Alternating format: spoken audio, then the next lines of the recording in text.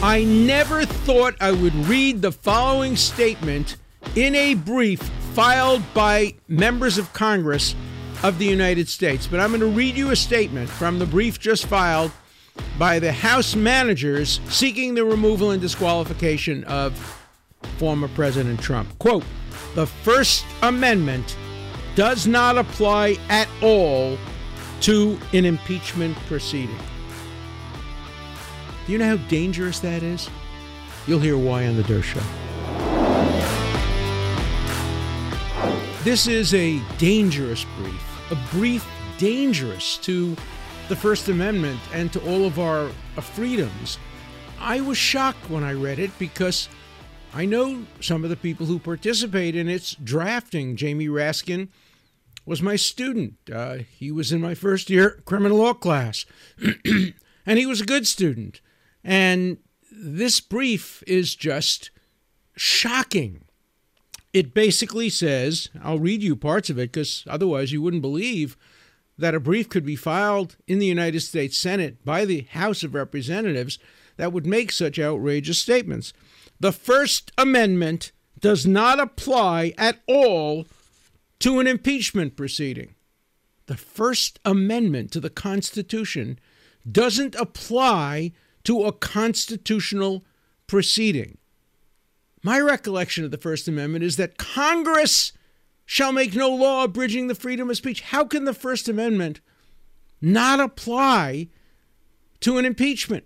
In other words, what the House managers are saying is that a president can be impeached for making a speech which is protected by the First Amendment. Now, they go on to say that the president's speech was not protected by the First Amendment. They're dead wrong about that. But they start out with the assumption that the First Amendment doesn't apply at all to impeachment. Irrelevant. If Trump's lawyers try to introduce the First Amendment, objection, Your Honor. Irrelevant, Chairman Leahy, who is presiding. We don't want to hear about the First Amendment. The First Amendment, that's just an amendment to the Constitution. The Constitution itself says you can impeach a president. Why are we talking about amendments to the Constitution? Because the First Amendment governs everything that Congress does. Congress has no power to violate the First Amendment. So the most fundamental error of the brief is the claim that the First Amendment just doesn't apply at all to impeachments. The second fundamental error, which is really interesting because it's historical, is the first sentence in the part of the brief headed Free Speech. The First Amendment exists to protect our democratic system. Boy, would that have surprised the framers of our Constitution and the framers of our First Amendment.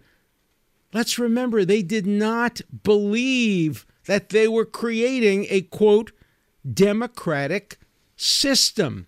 They were creating a republic. Remember Ben Franklin?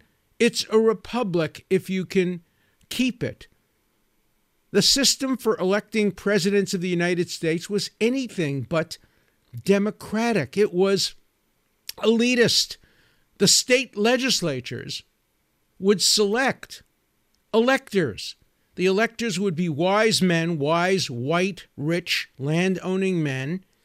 And those wise electors, those platonic guardians, would decide who the best president would be. This was an aristocracy, not a democracy when it came to electing the president. And what about the Senate?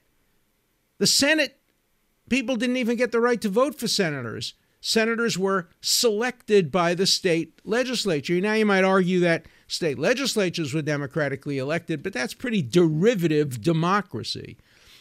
And let's remember who voted for the state legislatures. Let's remember who voted when there were elections that allowed people to vote. For example, for the House of Representatives, you had popular voting. So you might say the House of Representatives is the one branch of government that really was, according to the framers, democratic. No. Under no definition of democracy would you call something a democracy if the only people who could vote were white, rich, male, and all kinds of other restrictions. In some states, you had to be Christian.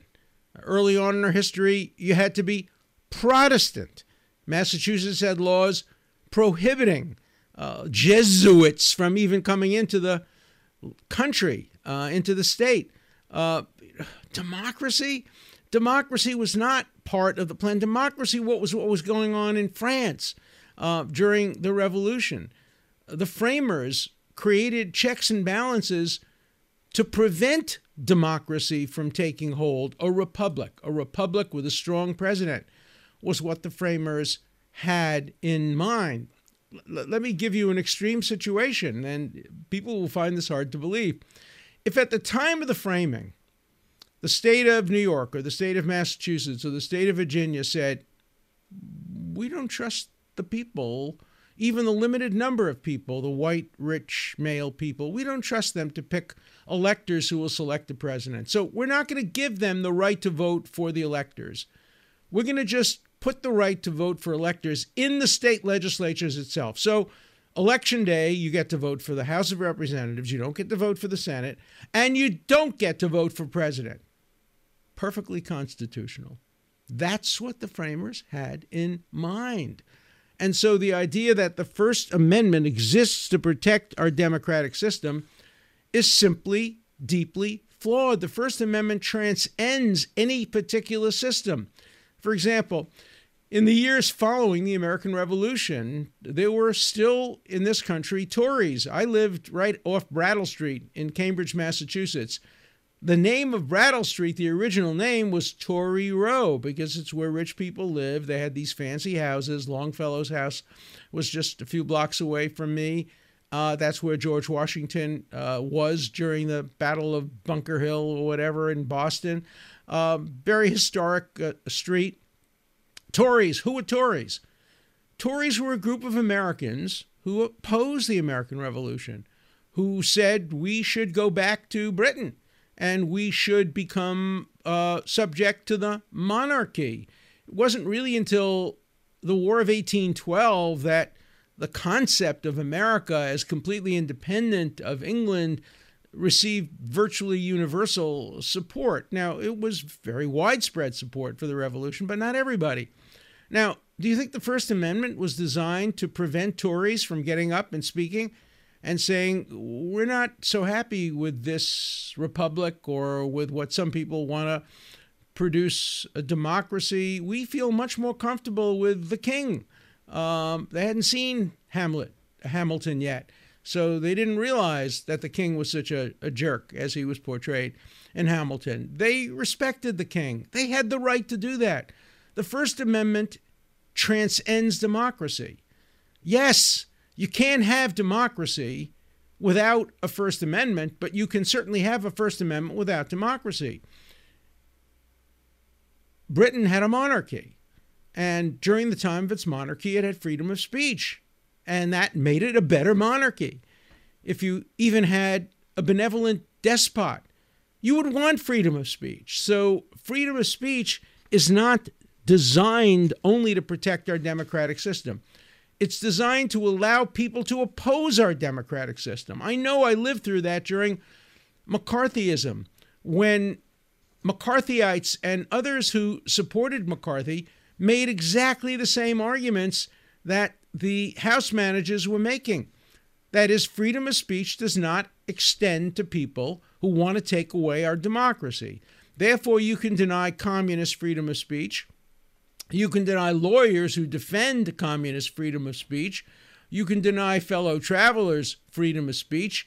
In order to have freedom of speech, you have to support democracy as we define democracy, and therefore McCarthy was right and the communists were wrong. Well, McCarthy was wrong and the communists were wrong. But our Constitution protects the right of free speech even for those who would deny us the right of free speech. That's the essence of democracy. It doesn't impose, and that's the essence of freedom of speech. It doesn't impose limitations on who has it. So even somebody who is advocating the end of democracy can have freedom of speech.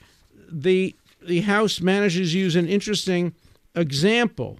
They say that a president could not call for secession of states. That would be perhaps freedom of speech, but he could be impeached if he called for states to secede. I don't agree with that.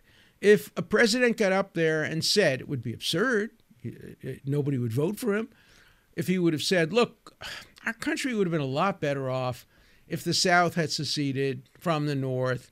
We wouldn't have all those conservatives and all those right-wingers. This would come from a liberal or a radical.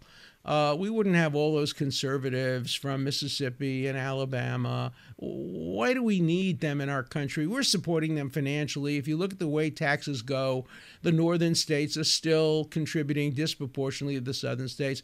Gee, wouldn't it have been better if the peace treaty between the North and the South had allowed Mississippi and Alabama to be a separate Confederate state? Dumb, stupid, wrong, historically inaccurate. Protected by the First Amendment? Absolutely. The First Amendment protects advocacy of even abolishing the First Amendment. A person can get up there and say, and indeed many millennials are saying that today. Many radical people on the left are saying it today. We don't believe in the First Amendment. We think there's too much free speech in this country. We think that Twitter and Facebook and others should censor everything. Not only do we think private companies should censor, we think the government should censor. There are people today on the left who are advocating that position. I'm sure there are people on the extreme right who advocate that position. I defend their right to advocate the abolition of the First Amendment under the First Amendment. And you would think that Jamie Raskin and the framers of this very dangerous brief would understand that, but they don't. And they say, well, it doesn't matter because the speech he gave was not protected by the First Amendment. A First Amendment defense would fail. No, a First Amendment defense would succeed. Even the American Civil Liberties Union, who favors the impeachment and removal and disqualification of citizen Donald Trump, even the ACLU acknowledges that his speech was protected by the Brandenburg Principle. The Brandenburg Principle says that advocacy, even advocacy of violence, even advocacy of the overthrow of the government, is protected speech. What's not protected is immediate incitement. You can't stand in front of the Capitol and shout out and say, break in now, destroy the Capitol, kill policemen, rob the laptop from the Speaker of the House. No, that's incitement. I defended somebody, and the ACLU was on my side, a professor at Stanford University back in the 1970s who stood in front of the Computation Center at Stanford and said the Computation Center is a war effort, and the Vietnam War couldn't go forward without the Stanford Computation Center. So, and this is a pretty direct quote to what he said, I think it would be a good idea to take over the Computation Center. Immediately thereafter, a group of students took over the Computation Center, trashed it, engaged in all kinds of illegal conduct, and Stanford University tried to take away the tenure of this professor. Stanford is a private university. They had the right to do it. But the ACLU opposed it, and they asked me and another lawyer to support Bruce Franklin's right, saying that was advocacy, not incitement. That at least gives you some sense of where civil liberties community is at when it comes to restricting freedom of speech. And so this brief would curtail our freedom of speech. It would cut back on the Brandenburg Principle. It would set back a century of progress over free speech. For what? For what? Not to remove a president. His term is over. The citizens removed him in the way that democracies allow citizens to remove a president they disagree with. They voted him out of office. Yeah, he protested the election. Yeah, he claimed the election was a fraud, that he really won. Do I agree with him? No. Do I think he had the right to say it? Of course he had the right to say it.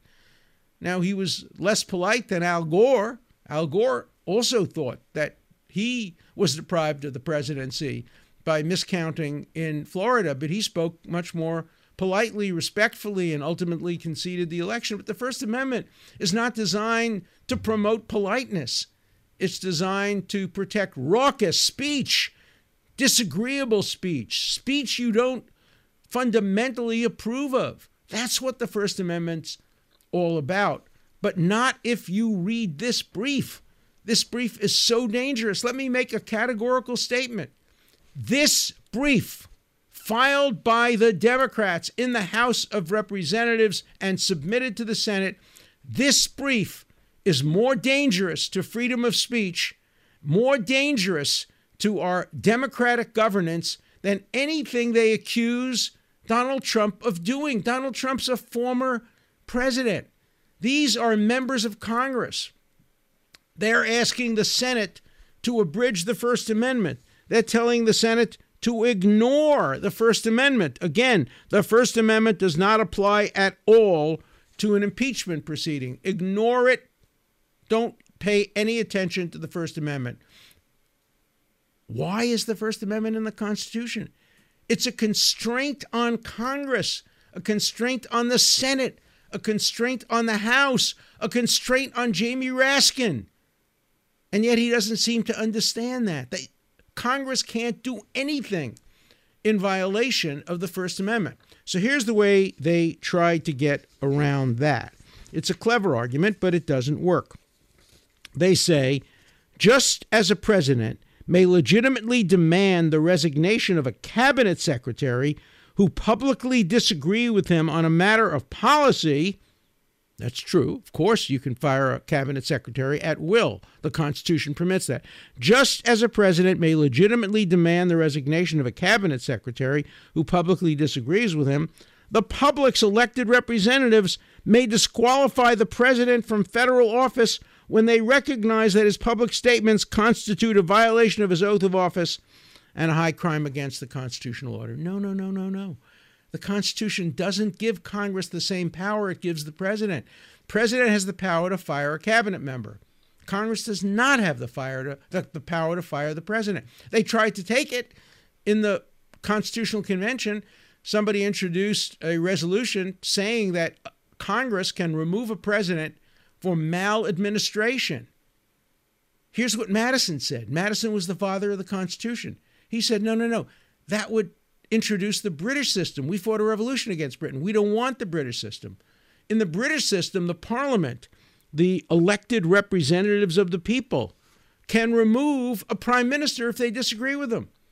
All they have to do is a vote of non-confidence. And there were some framers who wanted to introduce that into our Constitution. Maladministration, vote of no confidence. Madison said no, and it was withdrawn. No, in order to rid the country of a president or to disqualify him from future office, he must be convicted of a high crime and misdemeanor. And that high crime and misdemeanor can't be a speech protected by the First Amendment to the Constitution. So the analogy to a cabinet member is absurd, demeaning, and utterly without historical support. The president under the Constitution has the power to simply snap his finger and say, I don't like the way that cabinet member is looking at me. You're out of here. You're fired. He can do that. Yes, President Trump was entitled to look at his cabinet member and say, you're fired, just like he used to do on The Apprentice. That's his constitutional power. But the Constitution denied Congress the power to fire the president. They limited that power to the president being convicted by 2/3 of the Senate of high crimes and misdemeanors or treason or bribery. And those are constrained, obviously, by the Constitution. And the Constitution has various provisions that limit the power of the Congress to rid themselves of president. I'll give you another example. What if a Muslim were to be elected president of the United States and a group of senators and congressmen said, no, we don't like that. Let's impeach him on the ground that he's a Muslim. The Constitution prohibits that. It says explicitly no religious test shall ever be imposed. But Jamie Raskin would come in and say, no, that's irrelevant to impeachment. Because if a Muslim is calling for Sharia law to be imposed on the United States, which is his free speech right. And if he got elected on that ground, all right, wouldn't be very good for the country, but it would not be an impeachable offense. And so the idea that you can ignore the rest of the Constitution, you can ignore the First Amendment, you can ignore the religious test prohibition if you want to impeach a president, because a president can fire a cabinet secretary, is such a misreading of the Constitution, and it's such a dangerous reading of the Constitution. Finally, this very dangerous brief ignores the entire structure of how impeachment is supposed to operate. Let me again read you from the brief. The First Amendment does not constrain Congress from removing an official whose expression makes him unfit to hold or ever again occupy federal office. No, that's not what the Constitution says.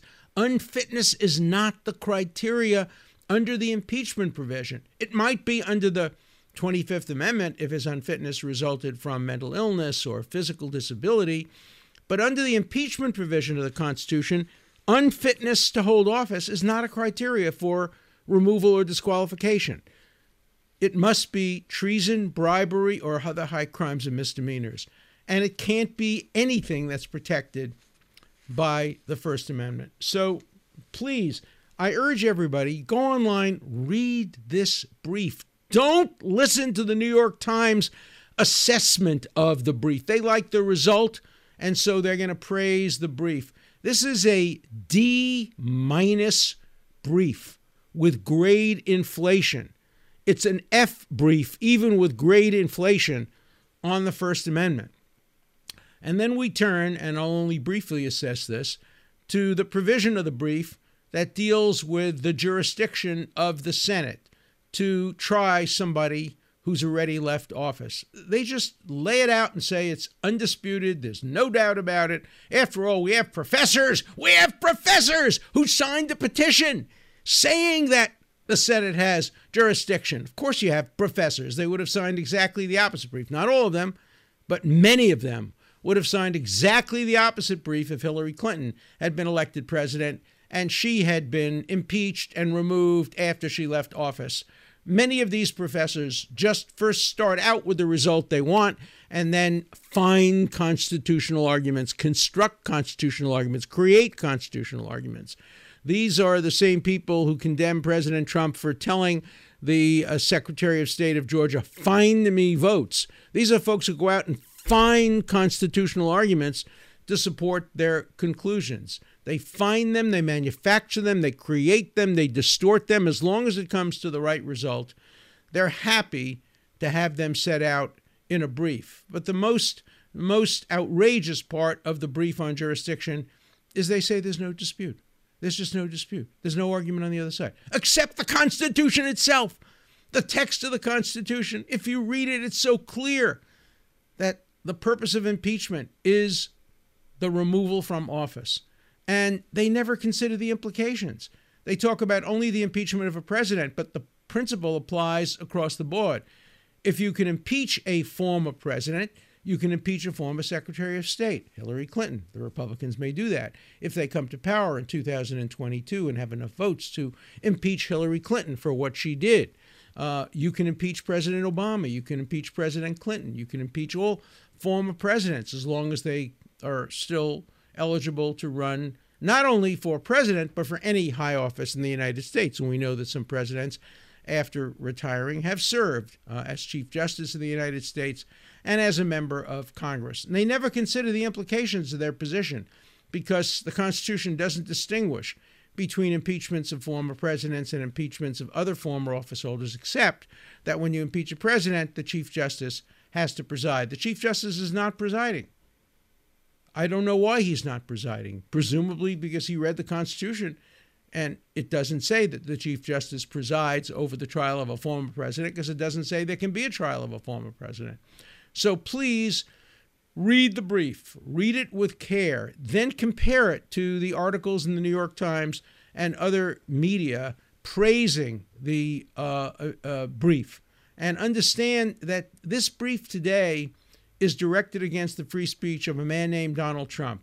but the implications apply to you, me, and every other American citizen. Because if the Senate were to vote to remove the president, former president, and to disqualify him, to convict him, based on this brief, this would set a dangerous, dangerous precedent for the future. A dangerous precedent about the First Amendment, a dangerous precedent about the general philosophy underlying freedom of speech, a dangerous precedent about the criteria for impeachment, and a dangerous precedent saying you can ignore the First Amendment when you engage in actions that you believe are worthy actions. The most dangerous statement in this brief still goes back to the one I read you at the very beginning, that the First Amendment does not apply at all. And the words at all are underlined in the brief, underlined. The First Amendment does not apply at all to an impeachment proceeding. I challenge any one of the House managers, Jamie Raskin or any of your colleagues, come on this show and debate me on the issue of whether the First Amendment applies to impeachment proceedings.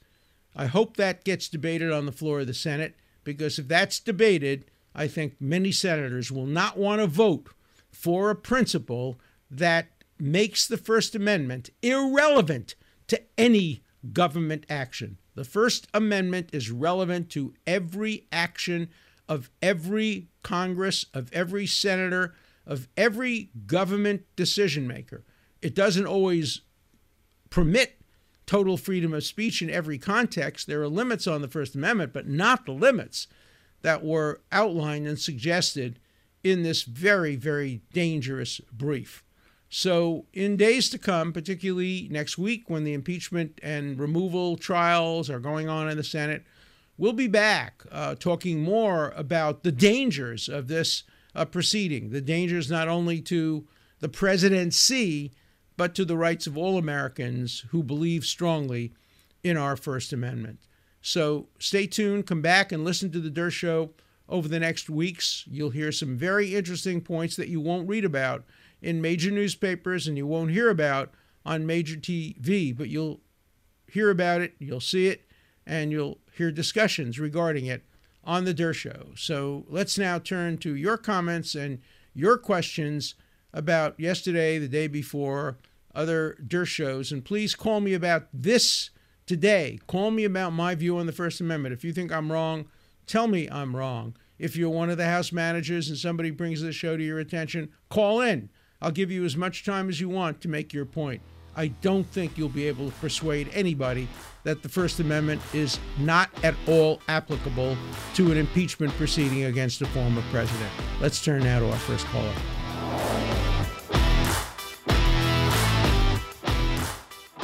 Here's our first caller for today. Yeah, hi. This is Jim from Pekin, Illinois.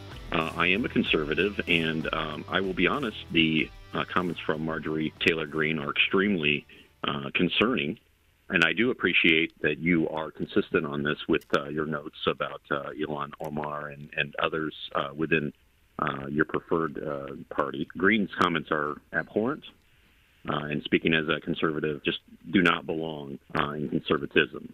Thank you. You know, it's great to hear that liberals and conservatives, Democrats and Republicans can agree about one thing, and that is statements of the kind made by Greene about, John Kennedy Jr.'s plane being destroyed by Hillary Clinton and 9/11 attack on the Pentagon not having occurred, that we can all agree that those are beyond the pale of acceptable dialogue. They're protected under the Constitution. I would never prosecute her for making those statements, but she certainly shouldn't be awarded a coveted committee assignment in the Education Committee. And I think most Democrats and Republicans will agree that the statements made by Ilhan Omar, that Jews kind of run the government through their Benjamins and that Israel hypnotized the world, and other anti-Semitic and bigoted statements are also not acceptable, and that she should not be serving on the Foreign Affairs Committee of the House of Representatives. Unfortunately, at the moment, both of these disreputable members of Congress are serving on important committees, and neither party has taken the responsibility of doing the right thing and marginalizing them within their party. It's Harvey in Henderson. Sometimes I read Tribe's Twitter feed just for laughs. He continues to insist that you have to prosecute Trump because if you don't, a future president in his final week or two in office can go on a crime spree and get away with it. Can you please educate us if a future president goes on a crime spree in his final 2 weeks in office, if he murders people, robs banks, isn't he going to be arrested and charged with murder or bank robbery, whether or not he's been impeached? Something doesn't add up here. Okay, thank you, and have a great day. You're absolutely right. Of course, Larry Tribe doesn't add up. Back when Clinton was president, he said that a president couldn't be prosecuted for crimes he commits while in office. As soon as Trump got elected, suddenly he got woke, and he said if the president's name is Trump, he can be prosecuted for what he did while he's in office. Whichever way you resolve that issue, and I don't think a president can be prosecuted while he's in office, the Constitution explicitly provides that as soon as he leaves office, even if he's impeached, he can be prosecuted. So any president who commits any crime during his last month in office can be prosecuted.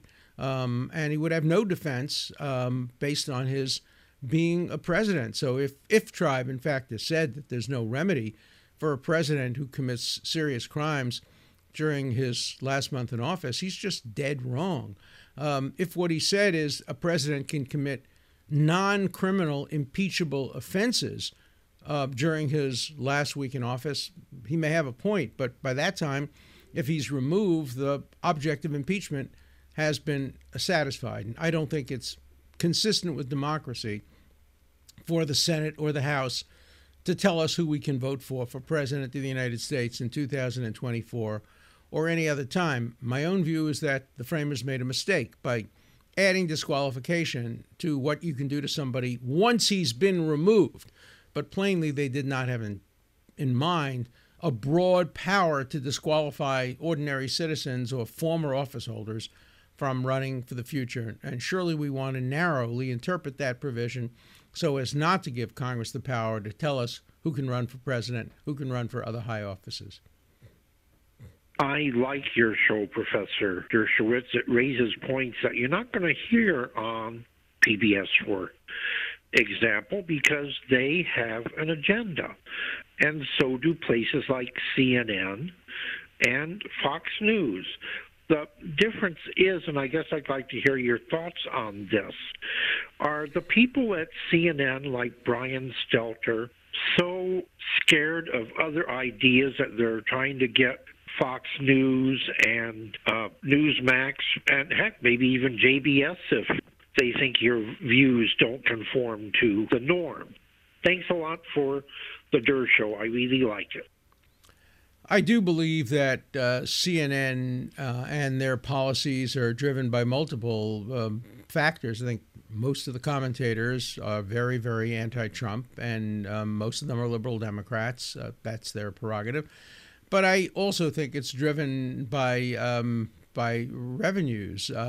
They had tremendous viewership during the Trump administration, and the viewership grew as they attacked Trump and didn't allow dissenting views to be presented. I was banned from their network because of my views. Ultimately, I sued them because they doctored a tape involving what I said and turned it into exactly the opposite of what I said. But I think a lot of it was economically driven. Now their ratings have gone down dramatically because they no longer have anybody to attack. Once the impeachment is over, I think the revenues will go down even more. And once the pandemic is over, I think people will be watching a little bit less television in general. People will really, really want to be outdoors and mingling with people. So I think CNN's motives are multiple, but they also have Jeff Zucker clearly wants to present an agenda that he thinks will help the bottom line, and also an agenda that he personally supports, an ideology he personally supports, which is why he authorized and others in leadership positions authorized the doctoring of my tape and also the doctoring of some of President Trump's tapes. They eliminated some qualifications that he made in a variety of speeches and settings, and the same thing was true with PBS, where they eliminated in both of his most controversial speeches, where he said, find people on both sides, they left out the part where he said this doesn't apply to neo-Nazis and white nationalists who should be universally condemned. They edited that out. That's functionally the equivalent of doctoring a tape. And when it came to the president's speech in the Capitol, they edited out the fact that he said, I want you to go peacefully and patriotically. That, too, in effect, is the same as doctoring a tape. And yet that's PBS. Probably it will win a Peabody for its presentation, but I would hope the Peabody judges would look at not only what was in the show, but what was left out of the show. This is Kathy in Arkansas, Ozarks. Thank you for your February 2nd show about extremism. You said it's the worst you've ever seen, and the calls you played and really everything about that episode are evidence that the media, what we used to call the fourth branch, has totally collapsed. An example, if we had a functioning media, reporters would have followed Jared Kushner around the Middle East, and their outlets would have chronicled his efforts, good or bad. Instead, major media outlets just smear him on talk shows as a witless moron, and people just repeat that. You call them facts, but we don't have any facts. You heard callers parroting what different media have been spreading for their own purposes. People have questions, and without facts, they fall into this extremism. It's what happens when we don't have facts and questions are not answered. That's exactly what happened with the allegations of election irregularities. And the courts, as you obviously understand, because you've suggested the VIP commission, the courts don't seem to be the right forum to address that problem as it currently presents itself to us. So listen, almost none of my friends voted the way I did, and yet we all have to have compassion for one another because we are each making decisions based on a different assortment of facts, none of which seem to be true. So nobody can get too arrogant about what they think, really, today. Thank you for your show. Thank you for modeling civil discourse in this very uncivil time. It really is what gets me through the day. Well, thank you so much. What a thoughtful call. I mean, everything you've said deserves to be seriously considered, ranging from the courts are not necessarily the best institution of government to obtain the truth about very controversial issues. A commission of experts probably would do a better job. To what you said about, Jared Kushner. The attacks on Jared Kushner have been so ad hominem and so one-sided. People have not looked at what he actually did, traveling from country to country along with Avi Berkowitz and others, and bringing about a result that nobody thought was possible, and bringing it about in a very positive way that was a win-win for Israel, for the United Arab Emirates, for Bahrain, for Morocco, for the Sudan, and hopefully soon for others. A major, major accomplishment. And I'm so proud of being able to have the honor of nominating them for the Nobel Peace Prize. Obviously, I've gotten a lot of pushback on that, a lot of criticism. But in the end, I stand by the nomination. And I do think that if the nomination were to be approved and they were to get the Nobel Peace Prize, it itself would contribute to peace, and it would encourage other countries in the region to normalize relations with Israel. So please keep listening and keep making thoughtful comments like that. Comments like that really help the show. You really do provide the wits for the Der Show. So thank you for your wise, wise words. Thank you, Professor. Love your show. Wonderful work. The platform for free speech is wonderful. I don't always agree with you, but I very much respect the fact that there is a platform to allow for the free speech. My question relates to the impeachment trial and the impeachment concept. And I've listened to your argument with respect to the fact that a president who is no longer president cannot be impeached. Am I understanding your argument to say that at any point in the impeachment process, can the office holder, whether it be a president or a judge, resign at any point during that process and then defeat the impeachment. So for instance, you can take the argument the president or the judge or whoever waits until the very last day of the Senate trial and then resigns. Would that be enough to defeat impeachment? Do you think that's what the framers intended? Thank you so much, and I will await your answer. It's a very good question, and there is really a sharp distinction between somebody like Belknap, who resigned tearfully, admitting his guilt, essentially, in order to avoid impeachment and removal. That's one issue. The second is a president or other office holder who finishes the term. President Trump finished his term on January 20th at noon. He was no longer president. He didn't try to evade impeachment and removal by resigning. So I think there's a distinction between resignation and a termination of one's term through normal means, whether election or the term is over. Or in Hillary Clinton's case, she resigned to pursue her presidential ambitions as Secretary of State.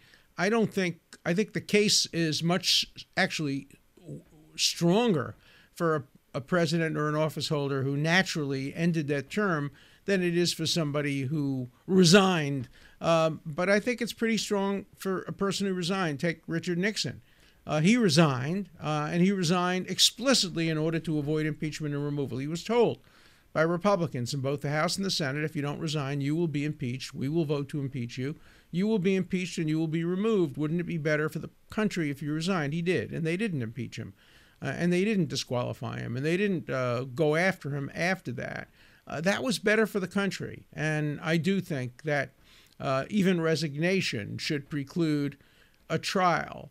I mean, the analogy would be a person is about to be convicted of a crime and he commits suicide to avoid being convicted and avoid the family having the stigma of a conviction. The trial has to stop the moment that the person is no longer alive, because courts have jurisdiction in criminal cases only about people who are alive. It's not a perfect analogy, obviously, but it just shows that there are instances where people can take actions that frustrate an ongoing legal proceeding.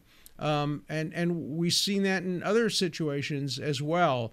I know some professors who resigned when they were about to be terminated, and that ended the jurisdiction of the committees looking into their termination.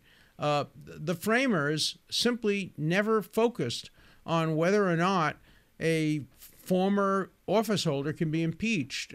Some state constitutions permitted it explicitly. The United States Constitution did not permit it, and its language would seem strongly to suggest that the jurisdiction of the Senate does not extend to former office holders. Look, these are all interesting, debatable issues. What's wrong with the brief filed by the managers of the House is they make it sound like these are not debatable issues. You know, I've written, 300 briefs in my life, maybe more. In my briefs, I always acknowledge when there are difficult issues, when there are complex issues. It's better advocacy when you acknowledge the difficulties and then respond. And I think that's what the House managers should have done. They are also government officials, public officials. Their job is to be fair, not to achieve a particular result. And in fairness, they should have at least said the issue of whether the Senate has jurisdiction is a close one. And here's the reasons why it should be resolved in favor of our position, not in favor of the other position. But they didn't say that. They said it's not a close question. It's obvious. It's clear. It's beyond dispute. You know, that's the kind of argument Professor Tribe always makes. But it's not the kind of argument that members of Congress ought to be making. The same thing is true on the First Amendment. The idea that they would say that the First Amendment is not at all applicable under any circumstances to an impeachment proceeding just overstates it. And it's a bad brief when it does that, because people reading it will say, no, that can't be right. They've lost their credibility. And I hope that their brief does lose the credibility with many members of the Senate, because it's overstated, overdone, and extremely dangerous. And so thank you all for your great calls. Today we really had exceptional calls, very, very thoughtful. And I welcome calls all during the upcoming impeachment trial. This is an important time in our history, and I want your input on The Dershow. An important part of The Dershow is your voice, your questions, your comments. Please call 24/7. The number is 216-710 0050. Keep your comments short and to the point. Again, the number for you to call 24/7 is 216-710-0050. Hard questions, criticisms, everything's fine. Just keep your questions short, and I'll answer them all on The Durst Show.